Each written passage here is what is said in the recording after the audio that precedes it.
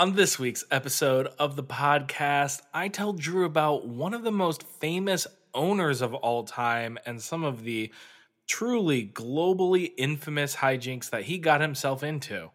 Oh gosh, it sounds Oh like yeah, a lot. it's gonna be a bunch. You know what? It might even be 2 episodes a bunch. So Oh, why don't you buckle up? Because this is Deadball Brothers.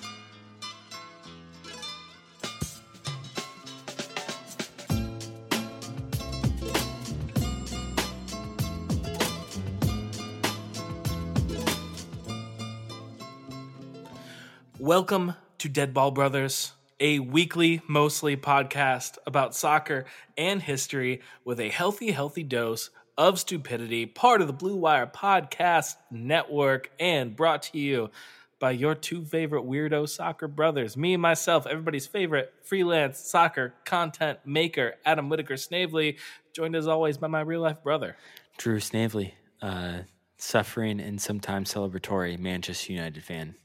sometimes do? suffering, sometimes celebratory. How are you feeling right now? It's the international break. It's hard to tell. Yeah, I was gonna say, we were kind of chatting a little bit before we started recording this, but haven't really been following the international break that much. Man, I've just been kind of letting it do its thing. I'm also like kind of in the midst of like. I'm just letting the international break do its thing. It's steady Yeah. vibing, I don't know. I feel like I've been a little bit busier the last like week and a half or so, and so there is a particular reason why it's been a little while since you've heard from us. And that is at least partially because Drew went out and got himself a new job. So hey, they said the job market was bad, but I'm look blessed. at us now. I'm not blessed. I'm lucky. Lucky and blessed. I mean, Lucky I guess and blessed. if you're lucky, you're also blessed. That just makes sense. Yeah, I guess that makes sense. So, But Drew, if you haven't been paying attention to the international break, that means you've missed the glory of North Macedonia beating Germany. What? You've missed Turkey absolutely stomping out the Netherlands and Erling Haaland's Norway. Wow. At the beginning of UEFA World Cup qualifiers. Turkey looking crazy right now. Huh. Looking like a reincarnation of the 2008 Turkey team. Are there even is anybody of people that would hit the ball so hard, like crazy? Yeah. Is anybody like notable on the Turkey team? Yilmaz.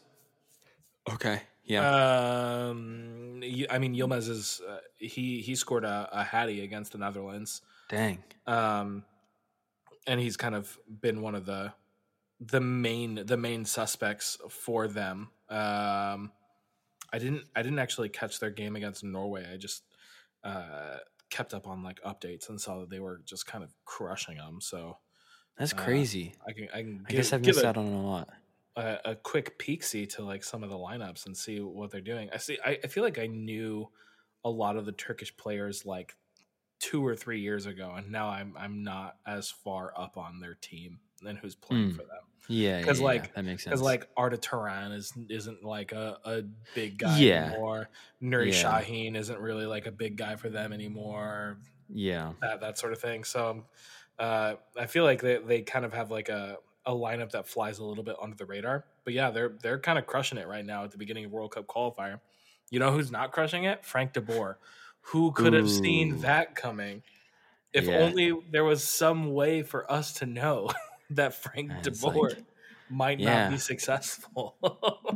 Yeah, it's not like he has like a lengthy track record of like failure as a head coach. Yeah, if only there wasn't so much girth in his loss record, man, we could find out. Just a girthy loss record. Man. The US of A, the one that's not in Olympic qualifying. Yeah. You know what? They stamped out 2 wins, and that's mighty fine and okay with me. We don't have to talk about the Olympics whatsoever. Yeah, I did. I mean, I wasn't completely under a rock for the last week and a half, so I did catch the news that the Baby Nats did not qualify for an Olympic Games once again. Truly unfortunate. I should say the men's Baby Nats. Mm-hmm. And I also did see that the senior team did string out a couple wins. They did? Goals from Pulisic and Giorena. You love to see those Yep. those Serginho Dortmund Dest had an boys. absolute Oh banger yeah, against yeah. Jamaica. I did see that one. Sebastian Lletget with a brace. Yeah, Sebastian he's Leget's just going to be that guy. he's been popping off. He's going to be Pops that off for guy. the national team. Yeah, dude. He's going to be that guy that's just going to be in for the rest of this World Cup cycle, maybe even the Yeah. next one.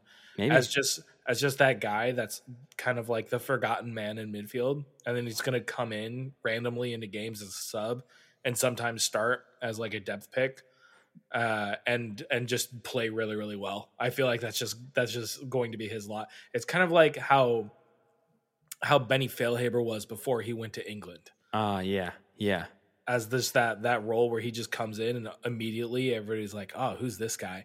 Yeah. Benny Failhaber in like 2009 in like the Confederation Cup when he would just come in and all of a sudden it was like, oh wait, this guy can pass. This guy. Okay.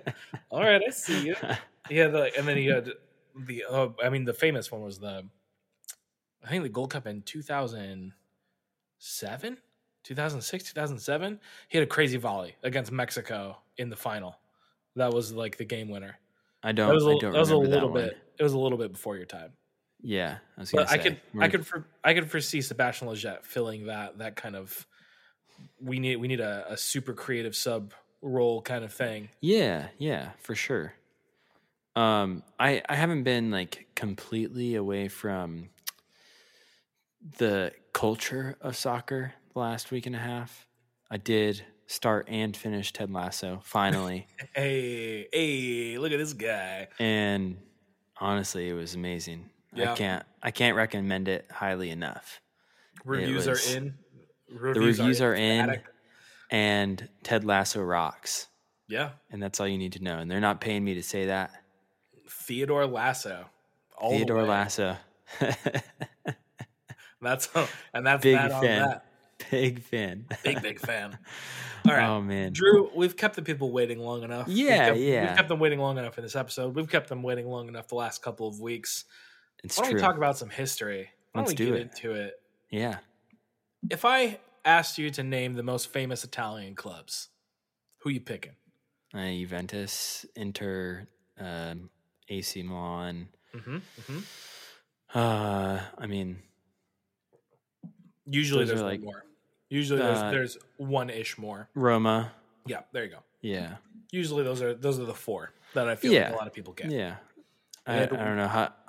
I didn't say it because I'm not like confident in the pronunciation, but like Fiorentina. Yeah. Yeah. They're a club. Certainly, they're not very good anymore. Like mid-table, but they used to be good. They used to be pretty good. And you got people like just like the names you kind of like recognize, but maybe you're like, oh, I don't. Yeah, I mean, I guess now Napoli is up there. Oh yeah. Napoli's definitely up there now. Napoli's up there. Lazio too. Yeah. But I feel like it's fair, especially if you're saying like I'm not super familiar with Serie A, Juventus, the Milan clubs, AC Milan and Inter Milan and Roma. That's a pretty standard four that people could shout out. Well, you are correct in that you have successfully named one of the clubs we're talking about. Okay. We're talking about AC Milan. Oh, heck We're talking about the black and the red. We haven't talked about Serie A that much on this podcast, and I'm going to change all that. We haven't talked about them a ton. But we have talked about them. There have been some stories. We did a very notable Lazio story early in our existence. And we also did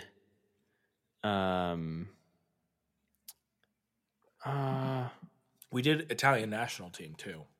We did an Italian national team. Because Italy was the coin flip game, right? Yes, Italy was the coin flip game.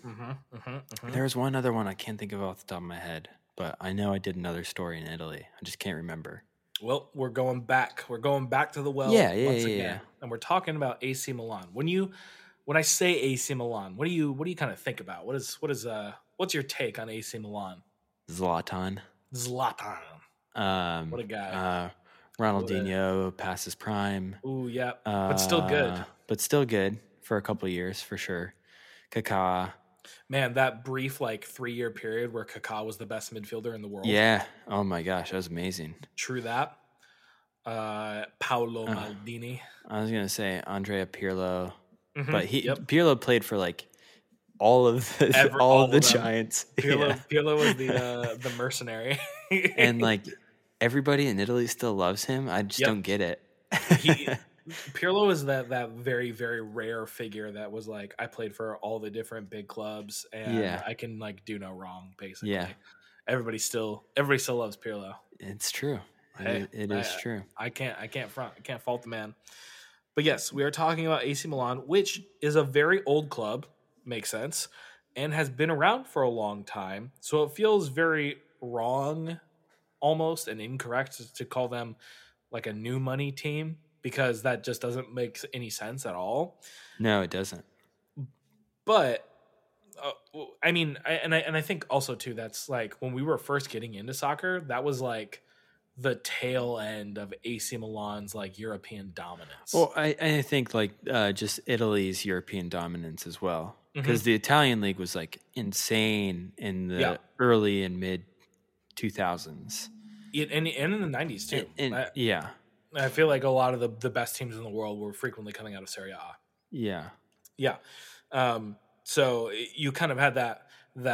I mean, like we said, Kaká on those AC Milan teams. Even before that, you had Andrei Shevchenko in the AC Milan before he went to Chelsea and just bombed out. Shevchenko was everybody thought he was one of the best strikers in the world with AC Milan. Well, I think it's also weird to say that AC Milan is a new money team, because a lot of times you associate new money teams with clubs that historically aren't successful and they just kind of come out of nowhere, RB Leipzig. Whereas AC Milan was or even a very successful history, winning trophies and stuff. Or even a Chelsea, kind of Roman Abramovich kind of situation.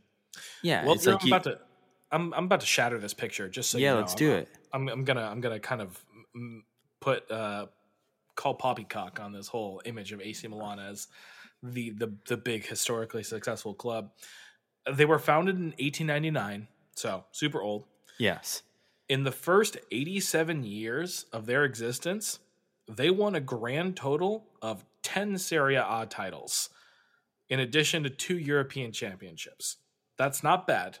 That's pretty decent. It's definitely decent. But also 10 titles in almost 90 years isn't dominant, You're definitely not the best team, certainly. It's not dominant, but I mean, I feel that's a lot of clubs. It's not bad. It's pretty good. But I wouldn't call it a superpower, I would say. Okay. Yeah, fine. It's not like Barcelona or Real Madrid. Sure, definitely not. Or even Juventus. Yeah. That was the first 87 years. Yes. In the subsequent 25 years, they won 8 more Serie A titles and 5 more European championships.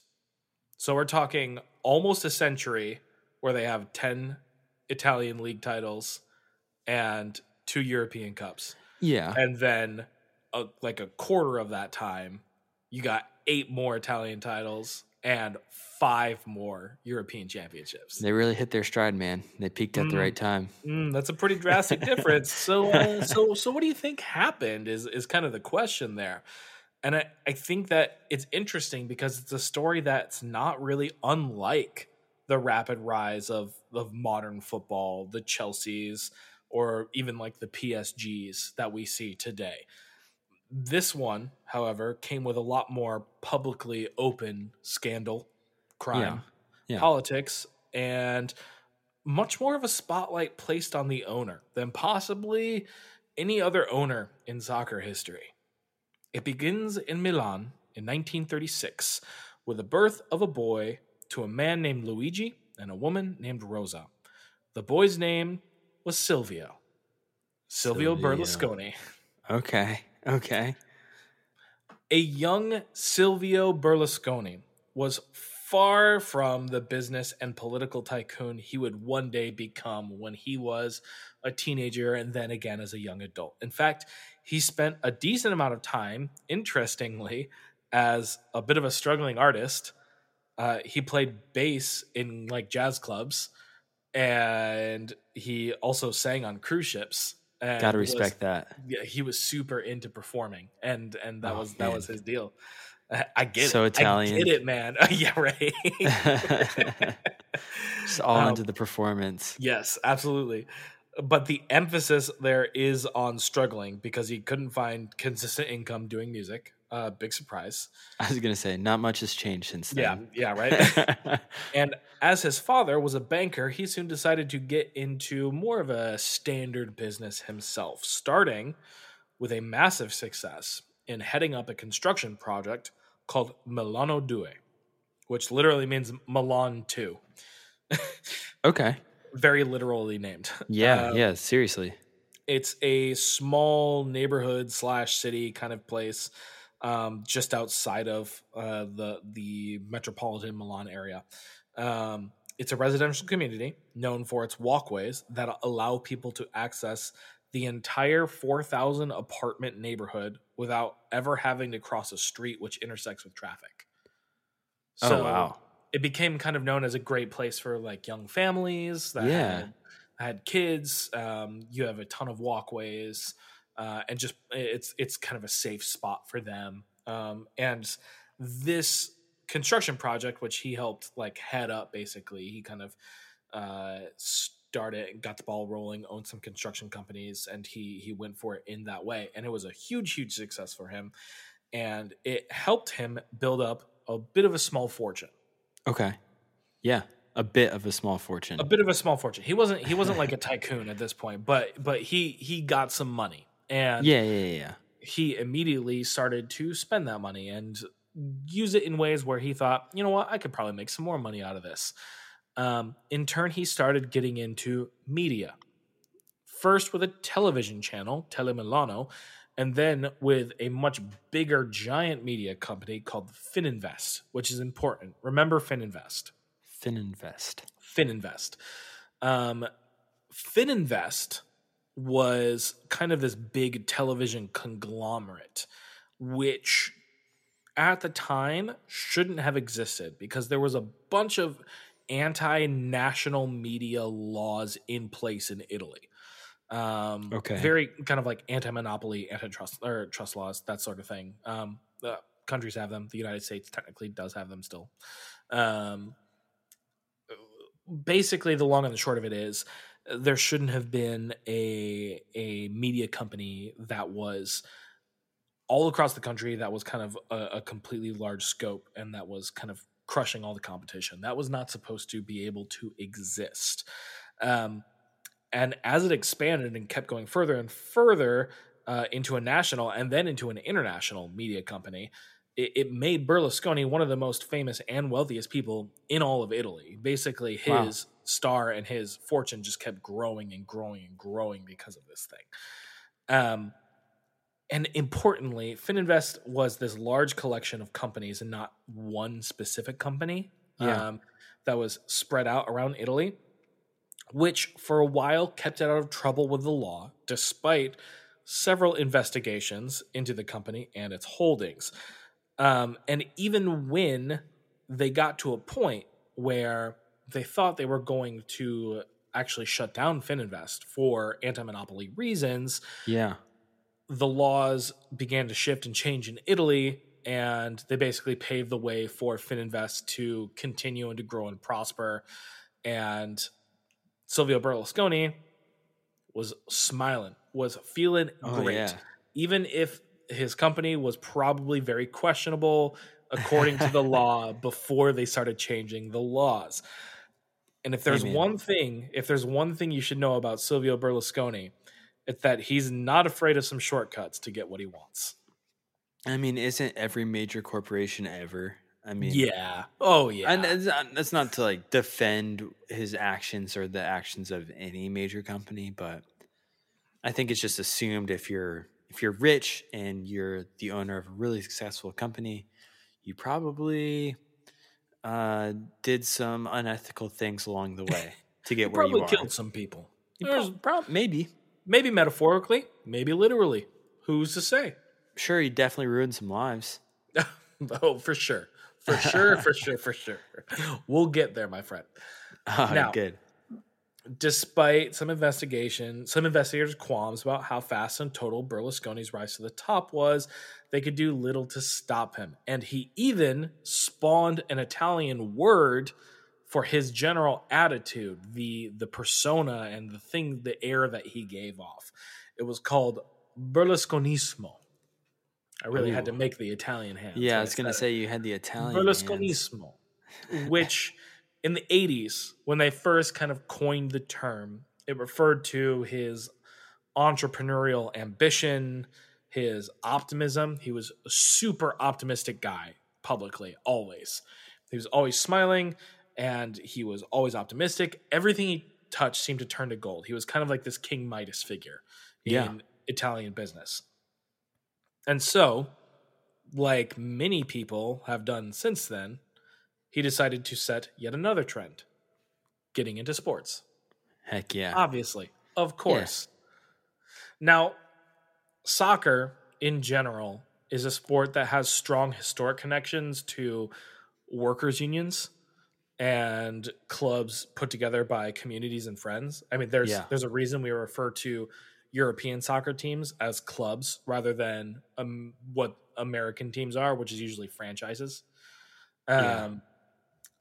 They're founded, usually, a lot of these European teams, they were founded on completely different principles and methods of management. American sports teams, including MLS, but extending to the NFL and other sports leagues, are single entity structures, usually, where a league essentially leases out franchises to different owners, but everything is technically owned in one kind of central umbrella. Yeah. I did a little metaphor here. I said, think of it kind of like McDonald's. You know that in the town where you live, there are better McDonald's and there are worse McDonald's, even though everything is selling the same product. I know. Yeah.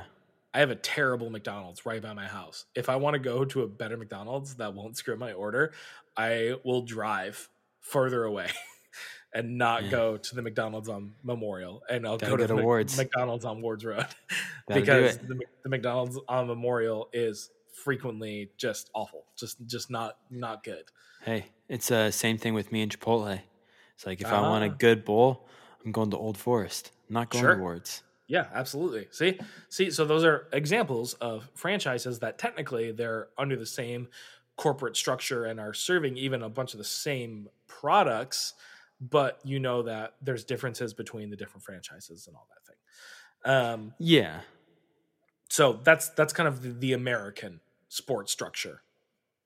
Now, soccer clubs outside of the United States are more like small businesses, to extend kind of the restaurant metaphor that we've built going. And the leagues they play in and how they were built up were sort of kind of almost like agreed upon trade alliances of a bunch of small businesses, like how the football league started. It was a bunch of individual clubs that were their own entities that decided to join together and start the football league. Yeah. It's only been a relatively recent phenomenon where the corporatization of soccer has occurred, where big clubs are owned less and less by the fans and more by huge money ownership groups. And the teams themselves feel less tied to their history in general in a lot of places. But it's interesting because I think you can really draw a starting point for the beginning of the beginning of what people call modern football a lot of the time with Silvio Berlusconi. Okay. And him getting into AC Milan. Because a lot of people point to this, getting involved with AC Milan. Even though they were certainly a big club, and even before Silvio Berlusconi got in with AC Milan, there were clubs that used financial muscle to beat out smaller clubs before him. A lot of people point to kind of like this beginning of the modern football era trend of the big money ownership and the corporatization of football with Berlusconi. to really hammer this point home, just look at how Berlusconi announced himself to AC Milan fans on July 8th, 1986. 10,000 fans gathered at Arena Civica Stadium, and after some opening festivities, the speakers in the stadium began playing Flight of the Valkyries by Richard Wagner. That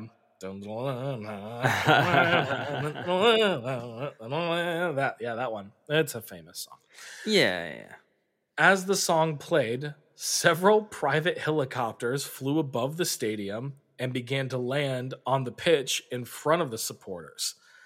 The entire team stepped out of the helicopters, followed by the main event, Silvio Berlusconi himself, who walked up to a podium in front of the supporters and began to address the crowd.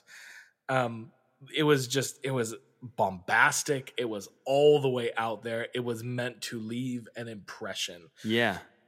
And it was also the polar opposite of the owner preceding Berlusconi, a guy named Giuseppe Farina, who was known locally as the farmer in Milan, and that was not a good nickname. They Milan fans viewed Farina as like this kind of provincial guy. They thought that Milan would never be good. Milan would never be good if he continued as the owner. In fact, a time or two, because Berlusconi was born in Milan, and a time or two at games, Milan fans actually unfurled banners that pleaded with Berlusconi to buy the team. And so he eventually did. Yeah. But I thought that was funny. They're like, please come and save us. Please buy us. Yes. Because in the 80s, Milan were down bad. In fact, Milan were down catastrophic. Oh. They had been relegated to Serie B a couple of times in the 80s. And while they were back up in Serie A by the time that Berlusconi got there, they were not a very good team. They weren't seen as a threat in any way, shape, or form. Yeah. But Berlusconi seemed like exactly the type of person to bring that team to the top. And everyone was pretty correct about that. Even if they didn't necessarily see just how far Berlusconi would go or just how many scandals he would leave in his wake. And we are back for the second half of the first half of the story, right, Adam? Yeah. Silvio Berlusconi. Berlusconi. I'm an idiot. Oh, no. You know, we had to get one in there for the fans. We really did. That one's for the fans. That one's for you guys. Totally did that on purpose and 100%. Definitely not on accident. Yep.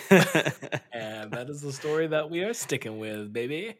Adam, you were kind of getting into, or you're kind of foreshadowing, I should say, some dirty deeds that Silvio Berlusconi was getting into. Yep. Dirty deeds not done dirt cheap. Dirty deeds done with a whole lot of money. That's how they're usually done, I think. That's how the deeds are done. Yeah. Now, Berlusconi, upon taking over AC Milan, his first job was making Milan an attractive team, a team that stood out and was successful, and one that wouldn't be associated with the Milan teams of earlier that same decade, because in the early 80s, AC Milan was punished for a match-fixing scheme. Hey, heck yeah. Italy. It's a different match-fixing scheme than Juventus was later punished for. This is a completely different match-fixing scheme. I was going to say, because that was like early 2000s. Yeah, it just seems to happen so much in Italy. Yes, AC Milan was punished for a match-fixing scheme that saw them relegated to Serie B. And after winning promotion, they were relegated a second time and had to win promotion again. It was just a little yo-yo, down, up, down, up. A process which lost them a bunch of money and credibility, and in general made them a bit of a laughingstock, especially to some of the other big Italian teams at the time, most notably crosstown rivals, Inter Milan, and barely even crosstown rivals, really same stadium rivals, Inter Milan. Yeah. Different than like the New York Jets and New York Giants, though, because like Jets and Giants share the same stadium, but There's not really a rivalry there. Yeah, because they play in different conferences. And they never really play each other ever. And both teams are never good at the same time. So It would be like if like Manchester City and Manchester United had to like share the same stadium. oh yeah, that would be pretty nuts. That'd be bonkers. I would actually love that. I think that would be awesome. I don't know if you would like it as a Manchester United supporter. Whoever won the last match gets to like have their colors in the stadium for however long it takes to like for the other team to win. That'd be dope. That'd be dope. It'd be kind of funny. Now, so AC Milan, like I said before, down bad, down not good. Berlusconi decided that the best way to make Milan a more attractive side, a side that would be something that fans wanted to watch, something that would get people into the stadium and also make them a more attractive international brand, was to go all out and attack, which wasn't really a big like Italian thing at the time. Huge into defending. The Italian teams were known as being very, very sound positionally and very good defensively.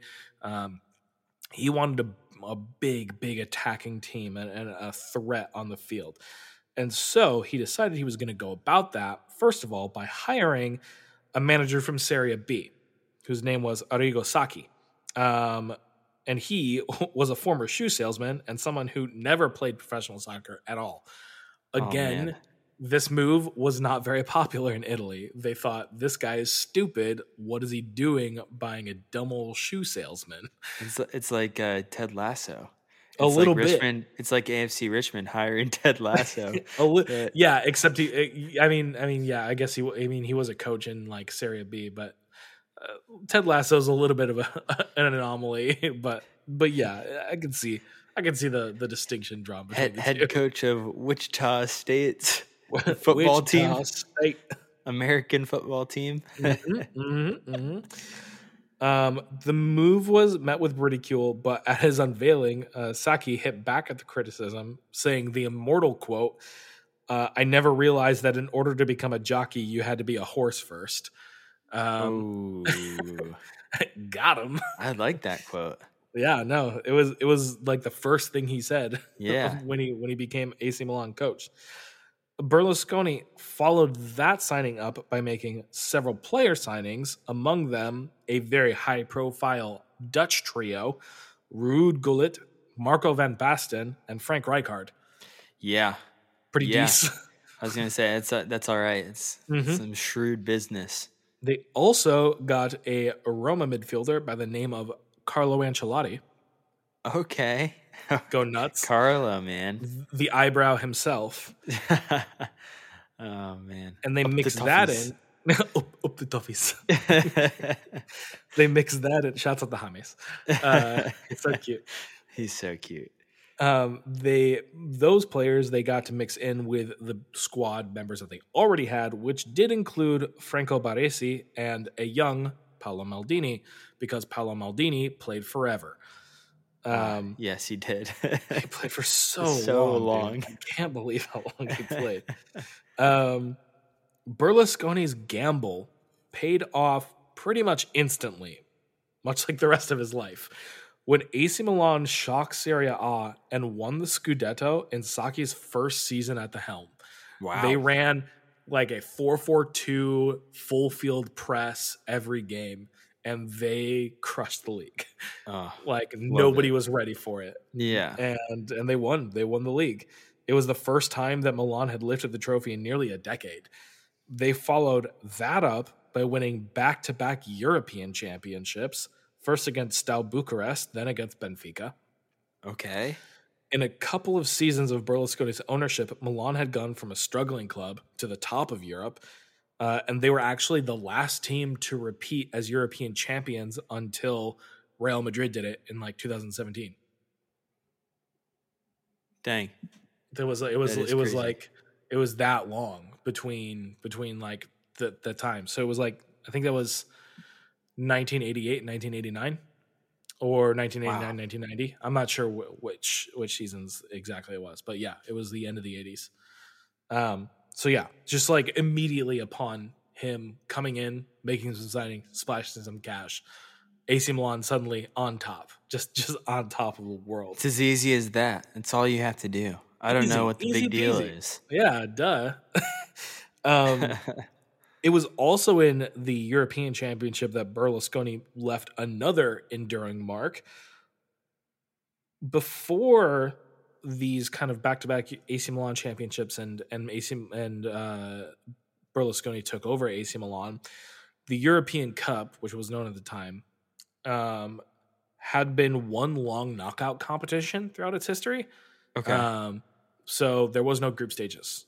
There was just you qualified in whatever way you qualified by winning your league or whatever, and then you just went into a March Madness bracket basically. You just went and played. And if you were out in the first round, you were out in the first round. Like if you lost your first game or your first two games, like that was done. That was it. Tough luck. Berlusconi, ever the businessman, realized how important for international brand recognition purposes the European Cup was, and realized how bad it would be if AC Milan were to get knocked out super early in general. Yeah. And so he suggested and submitted a proposal to UEFA for a revisal of the competition that would make the affair play out over the course of a full season using a group stage and qualifying rounds as opposed to one big long knockout round tournament. So the foundations of the modern Champions League were laid thanks to Silvio Berlusconi wanting AC Milan to be assured a spot in Europe for a much longer period of time than if they were to possibly lose their first game. Yeah, that makes sense. Mm-hmm. Everything was coming up roses for Berlusconi, for AC Milan, everyone. But we had to get to a but. Yeah. There's always a wrench that gets thrown in plans. There's always a bump positive. in the road. Everything's been too happy so far. There was trouble brewing away from the pitch. Italian prosecutors decided to investigate several Italian political parties at the time and their money dealings under suspicion of corruption. A politician? Corrupt? What? Say it ain't so. Oh no, Drew. Oh, guess what they found? A ton of corruption. In fact, they found that nearly every political party in Italy was engaged in corruption at some level. And this was especially true for a guy named Bettino Craxi. He was in the 80s mostly and the early 90s. He was the leader of Italy's Socialist Party, and for a time in the late 80s, he was also the prime minister of Italy. Now, the Socialist Party in Italy was more of a centrist party, and it was allied and forming a government with a bunch of other Italian political parties because in that period of time of politics, it was commonplace for most of the centrist parties in Italy, no matter who was winning out and getting like the prime minister spot or whatever, it was still commonplace for most of those parties to ally themselves with one another to keep the left-wing Communist Party, which was, I think, actually the biggest party in Italy. Oh, wow. Just like biggest single parties, but it's European politics, so there's like a ton of parties. There's I don't know how many parties there were, but there's just a bunch. Like there's a lot to keep track 37 parties. Yeah. Probably more than that. The Communist Party was actually, I think, the biggest party in Italy, but all the other parties basically would always form alliances to keep them out of power, which is generally a theme for a lot of political situations in the world at that time. Craxi, the guy who was the head of the socialists, he left his prime minister spot in 1987, but it was in 1992. I was a ripe 1 year old. In that year, a socialist MP named Mario Chiesa accepted a bribe of 7 million Italian lira, which was the currency that Italy used at the time. Unfortunately for Chiesa, and basically everyone else, he was given the bribe by an undercover cop. and police swarmed as soon as he accepted the money. Oh man, Basically, police suck. they handed the envelope. He put his hand on the envelope, and it was donezo. It was wraps. Police in there. They get him. Talk about a he's arrested. sting operation. That is a sting. That is the textbook sting operation, man. Now, man. Chiesa, who was a part of Craxey's party, he wanted protection from Craxey. He wanted Craxey to do something, basically. And Craxey decided that the best thing that he could do, his best strategy for handling this, was basically to make Chiesa a big scapegoat and not respond or help him at all, and basically single him out and say, this is what's wrong with politics in Italy. You try to drag down the best party in Italy, the most morally righteous party in Italy, and with your accepting of bribes, with your corruption, you try to drag us down, and we're going to make an example of you. You are out to dry. We are not helping you at all. Yeah. That's what Craxey basically said, Yeah. and publicly, and he said this publicly, things about Chiesa. So Chiesa knew. He knew no help was coming from Craxey. So Chiesa did what was probably the smartest thing that he could do, which was he spilled the beans on literally every single politician that he knew was corrupt, and just cooperated 100% with every single thing to get as lenient a sentence as he possibly could. And turns out that dude knew a ton. He knew a lot of stuff. It was bad for, I mean, in general, if you were a politician in Italy at the time, it was kind of like an Armageddon moment type of thing. Chiesa went and dropped a bomb. Jeez. Everybody seemed like they were swept up in the scandal that was involved in politics in Italy, and even a bunch of people that weren't really involved in politics in Italy, including one construction entrepreneur / television magnate / AC Milan owner. Heck yeah. Now, you remember way back when I told you that Fininvest was going to be important, and you should remember that? I was really glad that you didn't make me guess what the name of the thing that you said was really important, because that's just continuity. I would have said sweater vest. Yeah. You remember Sweater Vest? Sweater vest. The Italian television, television company that just aired lots of comfortable wares for men. No, Fininvest, important. The media company that Berlusconi started and largely built his fortune off of. You remember when I said that they were being investigated? Yes. Mm-hmm. And then and then everything just kind of disappeared. Yep, a little bit. The laws changed. Yes, they did. And everything was all good in the hood. For a while. For a little bit, at least. Yeah, for a little bit. They were being investigated because anti-monopoly law in Italy held that there could be no national media companies at the time. The law was changed shortly after the investigation into Fininvest began, paving the way for the company to take over the market. Who was in power at the time that occurred? Bettino Craxey and the socialists were the ones that were in power. It turns out Berlusconi and Craxey were good friends. And it also turns out that good friends sometimes pay each other money, like a lot of money. It was revealed several years after the fact that Berlusconi sent around 21 billion Italian lira, which was roughly the equivalent of $17 million. It's a lot. It's a lot of money, to offshore bank accounts owned and controlled by Craxey. And Craxey, in turn, issued an order changing the laws on media and monopolies, just as judges in several Italian cities were trying to shut down Fininvest.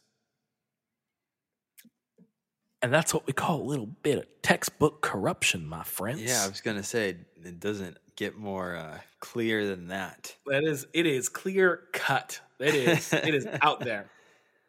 Craxey's career was essentially over.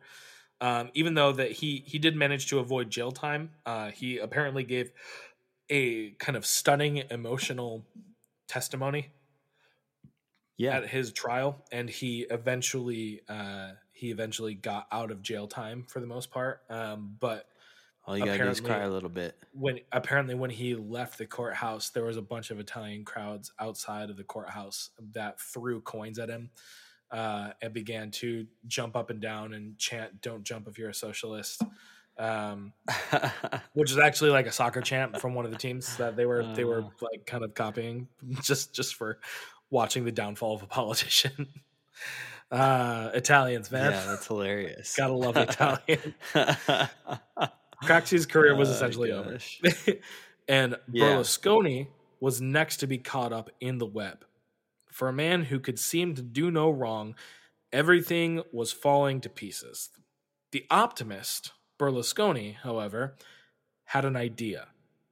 A plan to escape corruption and racketeering charges that is so bold and absolutely stupid on its face that I almost can't believe I'm about to say this out loud. Okay. He decided he was going to run for prime minister. He was going to start his own political party and run for prime minister. Because I guess if you hold the most powerful position in a country, it's much harder to put you in jail. I was going to say, isn't that kind of what Donald Trump did? I know, as we literally have just seen in our country, if you hold the most powerful position in the country, it's somehow much, much harder to put you in jail.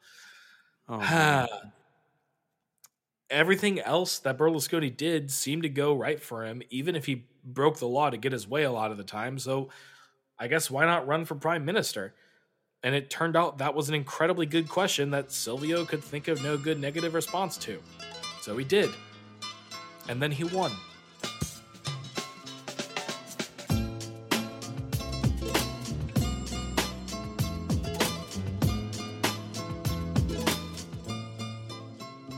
Thank you so much for listening to this first part of our little 2-part episode on Silvio Berlusconi. And as always, for supporting Deadball Brothers. If you are interested in seeing and hearing more from us, you can follow our social media accounts. We are at DeadballPod pretty much everywhere. We're on Facebook, Twitter, we're on Instagram. And we also have an email, deadballpod@gmail.com. If you're interested in submitting story ideas to us, in correcting us, in making fun of us in any way, we really appreciate and support all of those things. And if you are interested in supporting the podcast in any other ways, the most important thing that you could do is leave us a rating and review on Apple Podcasts. It helps us out a ton. It helps more people see the podcast. And the more people see the podcast, the more things we get to do. So, as always, if you could leave us a rating and review, that would be super, super awesome. We also have some merch that if you are interested in getting, we will leave the link to that in the description below.